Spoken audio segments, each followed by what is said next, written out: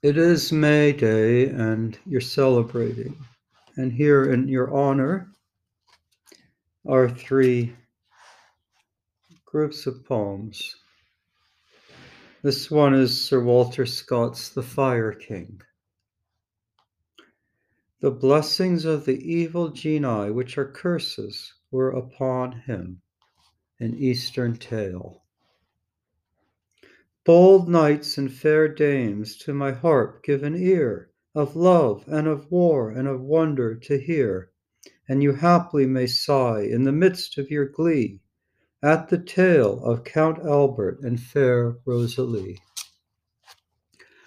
Oh, see you that castle so strong and so high, and see you that lady, the tear in her eye, and see you that palmer from Palestine's land, the shell on his hat and the staff in his hand.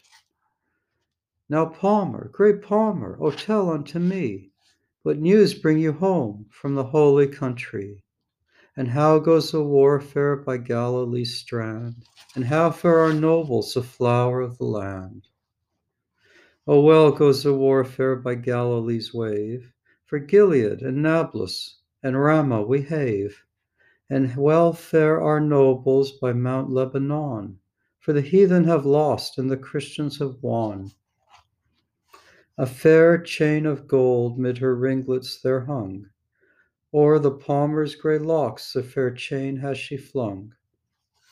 O Palmer, great Palmer, this chain be thy fee, for the news thou hast brought from the holy country. And Palmer, good Palmer, by Galilee's wave, if saw ye Count Albert the gentle and brave? When the crescent went back and the red cross rushed on, O saw ye him foremost on Mount Lebanon? O lady, fair lady, the tree green it grows, O lady, fair lady, the stream pure it flows. Your castle stands strong and your hopes soar on high, but, lady, fair lady, all blossoms to die. The green boughs they wither, the thunderbolt falls, it leaves of your castle but leaven scorched walls. The pure stream runs muddy, the gay hope is gone, Count Albert is prisoner on Mount Lebanon. Oh, she's ta'en a horse should be fleet at her speed, and she's ta'en a sword should be sharp at her need, and she has ta'en shipping for Palestine's land to ransom Count Albert from Soldan Rhee's hand. Small thought had Count Albert on fair Rosalie, small thought on his faith, on his knighthood had he. A heathenish damsel, his light-hearted one, the Soldan's fair daughter of Mount Lebanon. O Christian, brave Christian, my love wouldst thou be. Three things must thou do ere I hearken to thee. Our laws and our worship on these shalt thou take, and this thou shalt first do for Zulima's sake. And next in the cavern where burns evermore the mystical flame which the Kurdmans adore, alone and in silence 3 nights shalt thou wake, and this shalt next do for Zulima's sake. And last thou shalt aid us with counsel in hand to drive the Frank robber from Palestine's land. For my lord and my love then Count Albert I'll take, when all this is accomplished for Zulima's sake. He is thrown by his helmet and cross-handled sword, renouncing his knighthood, denying his lord. He has ta'en the green caftan and turban put on, for the love of the maiden of fair Lebanon. And in the dread cavern deep, deep underground, which 50 steel gates and steel portals surround, he is watched until daybreak, but sight saw he none, save the flame burning bright on his altar of stone. Amazed was the princess, the Soldan amazed, sore murmured the priests as on Albert they gazed. They searched all his garments, and under his weeds they found and took from him his rosary beads. Again in the cavern deep, deep underground, he watched the lone night while the winds whistled round. Far off was their murmur, It came not more nigh. The flame burned unmoved, and naught else did he spy. Loud murmured the priests, and amazed was the king, while many dark spells of their witchcraft they sing. They searched Albert's body, and lo, on his breast was the sign of the cross by his father impressed. The priests they erase it with care and with pain, and the recreant returned to the cavern again. But as he descended, a whisper there fell, it was his good angel that bade him farewell. High bristled his hair, his heart fluttered and beat, and he turned him 5 steps, half resolved to retreat. But his heart it was hardened, his purpose was gone, when he thought of the maiden of fair Lebanon. Scarce passed he the archway, the threshold scarce trod, when the winds from the 4 points of heaven were abroad. They made each steel portal to rattle and ring, and borne on the blast came the dread Fire King. Full sore rocked the cavern whene'er he drew nigh. The fire on the altar blazed bickering and high. In volcanic explosions the mountains proclaimed the dreadful approach of the monarch of flame. Unmeasured in height, undistinguished in form, his breath it was lightning, his voice it was storm. I ween the stout heart of Count Albert was tame when he saw in his terrors the monarch of flame. In his hand a broad falcon blue glimmered through smoke, and Mount Lebanon shook as the monarch he spoke. With this brand shalt thou conquer, thus long and no more, till thou bend to the cross and the Virgin adore. The cloud-shrouded arm gives the weapon, and see, the recreant receives the charmed gift on his knee. The thunders growl distant, and faint gleam the fires, as borne on his whirlwind the phantom retires. Count Albert has armed him the Paynim among. Though his heart it was false, yet his arm it was strong. And the red cross waxed faint, and the crescent came on, from the day he commanded on Mount Lebanon. From Lebanon's forest to Galilee's wave, the sands of Samar drank the blood of the brave, till the knights of the temple and knights of St. John, with Salem's King Baldwin against him came on. The war cymbals clattered, the trumpets replied, the lances were couched, and they closed on each side, and horsemen and horses Count Albert o'erthrew, till he pierced the thick tumult King Baldwin unto. Against the charmed blade which Count Albert did wield, the fence had been vain of the king's red cross shield. But a page thrust him forward, the monarch before, and cleft the proud turban the renegade wore. So fell was the dint that Count Albert stooped low before the cross shield to steel saddle bow. And scarce had he bent to the red cross's head, "Bon grâce, Notre Dame," it unwittingly said. Sore sighed the charmed sword, for its virtue was over. It sprung from his grasp, and was never seen more. But true men have said that the lightning's red wing did waft back the brand to the dread Fire King. He clenched his set teeth in his gauntleted hand. He stretched with one buffet that page on the strand. As back from the stripling the broken casque rolled, you might see the blue eyes and the ringlets of gold. Short time had Count Albert in horror to stare on those death-swimming eyeballs and blood-clotted hair, for down came the Templars like Cedron in flood, and dyed their long lances in Saracen blood.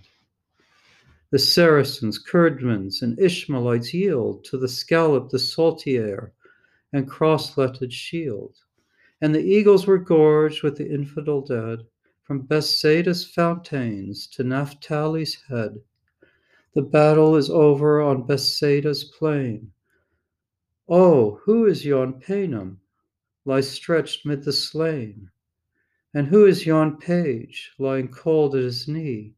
Oh, who but Count Albert and fair Rosalie? The lady was buried in Salem's blessed bound. The county was left to the vulture and hound. His soul to high mercy Our Lady did bring. His went on the blast to the dread Fire King.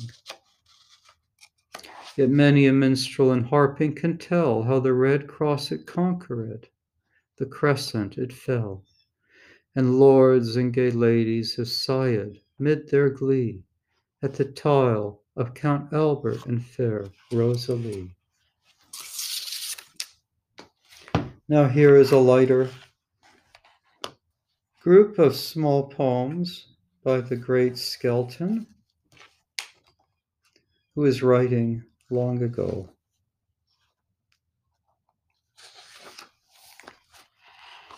From the Garland of Laurel, 3 poems to 3 ladies. To Mistress Marjorie Wentworth. With marjoraine gentle, the flower of goodlihood, embroidered the mantle is of your maidenhood. Plainly I cannot glose, ye be, as I divine, the pretty primrose, the goodly columbine. With marjoraine gentle, the flower of goodly head, embroidered the mantle is of your maidenhead.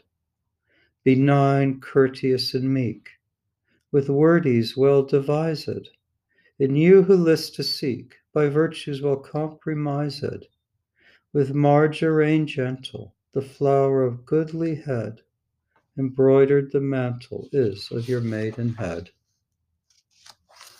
To Mistress Isabel Pinnell. By Saint Mary, my lady, your mammy and your daddy brought forth a goodly baby. My maiden Isabel, reflaring Rosabel, the flagrant camomile, the ruddy rosary, the sovereign rosemary, the pretty strawberry, the columbine, the nept, the jellofer well set, the proper violet. In you, dear colour, is like the daisy fleur after the April shower.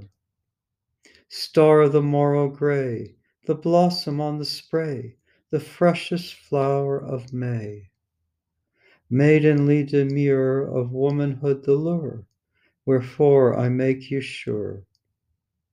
It were an heavenly health, it were an endless wealth, a life for God himself, to hear this nightingale among the birdies smale, warbelling in the vale, dug dug, jug jug, good year and good luck, with chuck chuck, chuck chuck. You may notice Jug Jug has somehow migrated into Eliot's work. To Mistress Margaret Hussey. Mary Margaret as midsummer flower, gentle as falcon, or hawk of the tower, with solace and gladness, much mirth and no madness, all good and no badness, so joyously, so maidenly, so womanly, her demeaning in everything, far, far passing that I can indite or suffice to write of Mary Margaret, as midsummer flower, gentle as falcon or hawk of the tower, as patient and as still, and as full of goodwill, as fair Isaphill, Colleander, sweet Pomander, good Cassander, steadfast of thought, well made, well wrought, far may be sought, erst ye can find, so courteous, so kind, as Mary Margaret, this midsummer flower, gentle as falcon or hawk of the tower. Lastly, to Mistress Isabel Knight. But if I should acquit your kindness, else say ye might, that in me were great blindness, I for to be so mindless, and could not write of Isabel Knight. It is not my custom or my guise to leave behind her that is naught, womanly and wise, and specially which glad was to devise the means to find to please my mind.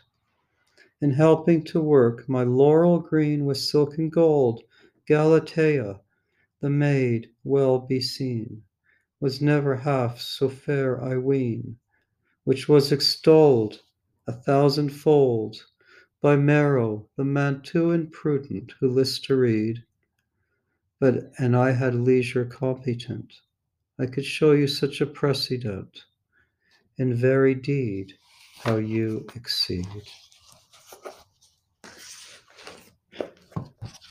We will end today with the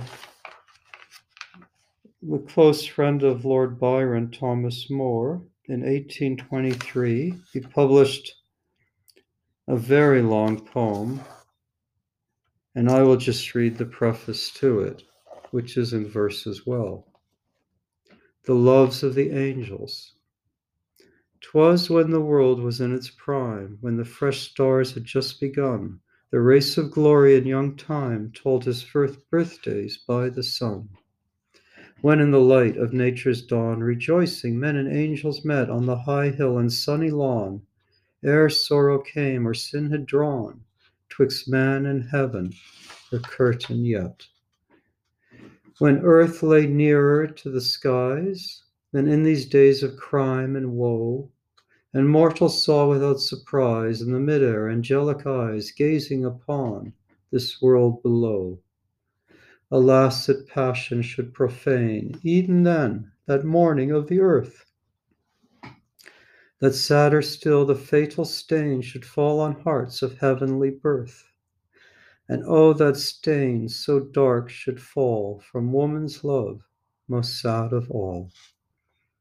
One evening in that time of bloom, on a hillside where hung the ray of sunset, sleeping in perfume, three noble youths conversing lay, and as they looked from time to time to the far sky where daylight furled his radiant wing, their brows sublime bespoke them of that distant world, creatures of light, such as still play like motes in sunshine round the Lord, and through their infinite array transmit each moment, night and day, the echo of his luminous word. Of heaven they spoke, and still more oft of the bright eyes that charmed them thence, till yielding gradual to the soft and balmy evening's influence, the silent breathing of the flowers, the melting light that beamed above, as on their first fond erring hours, each told the story of his love, the history of that hour unblessed, when like a bird from its high nest, won down by fascinating eyes, for woman's smile he lost the skies.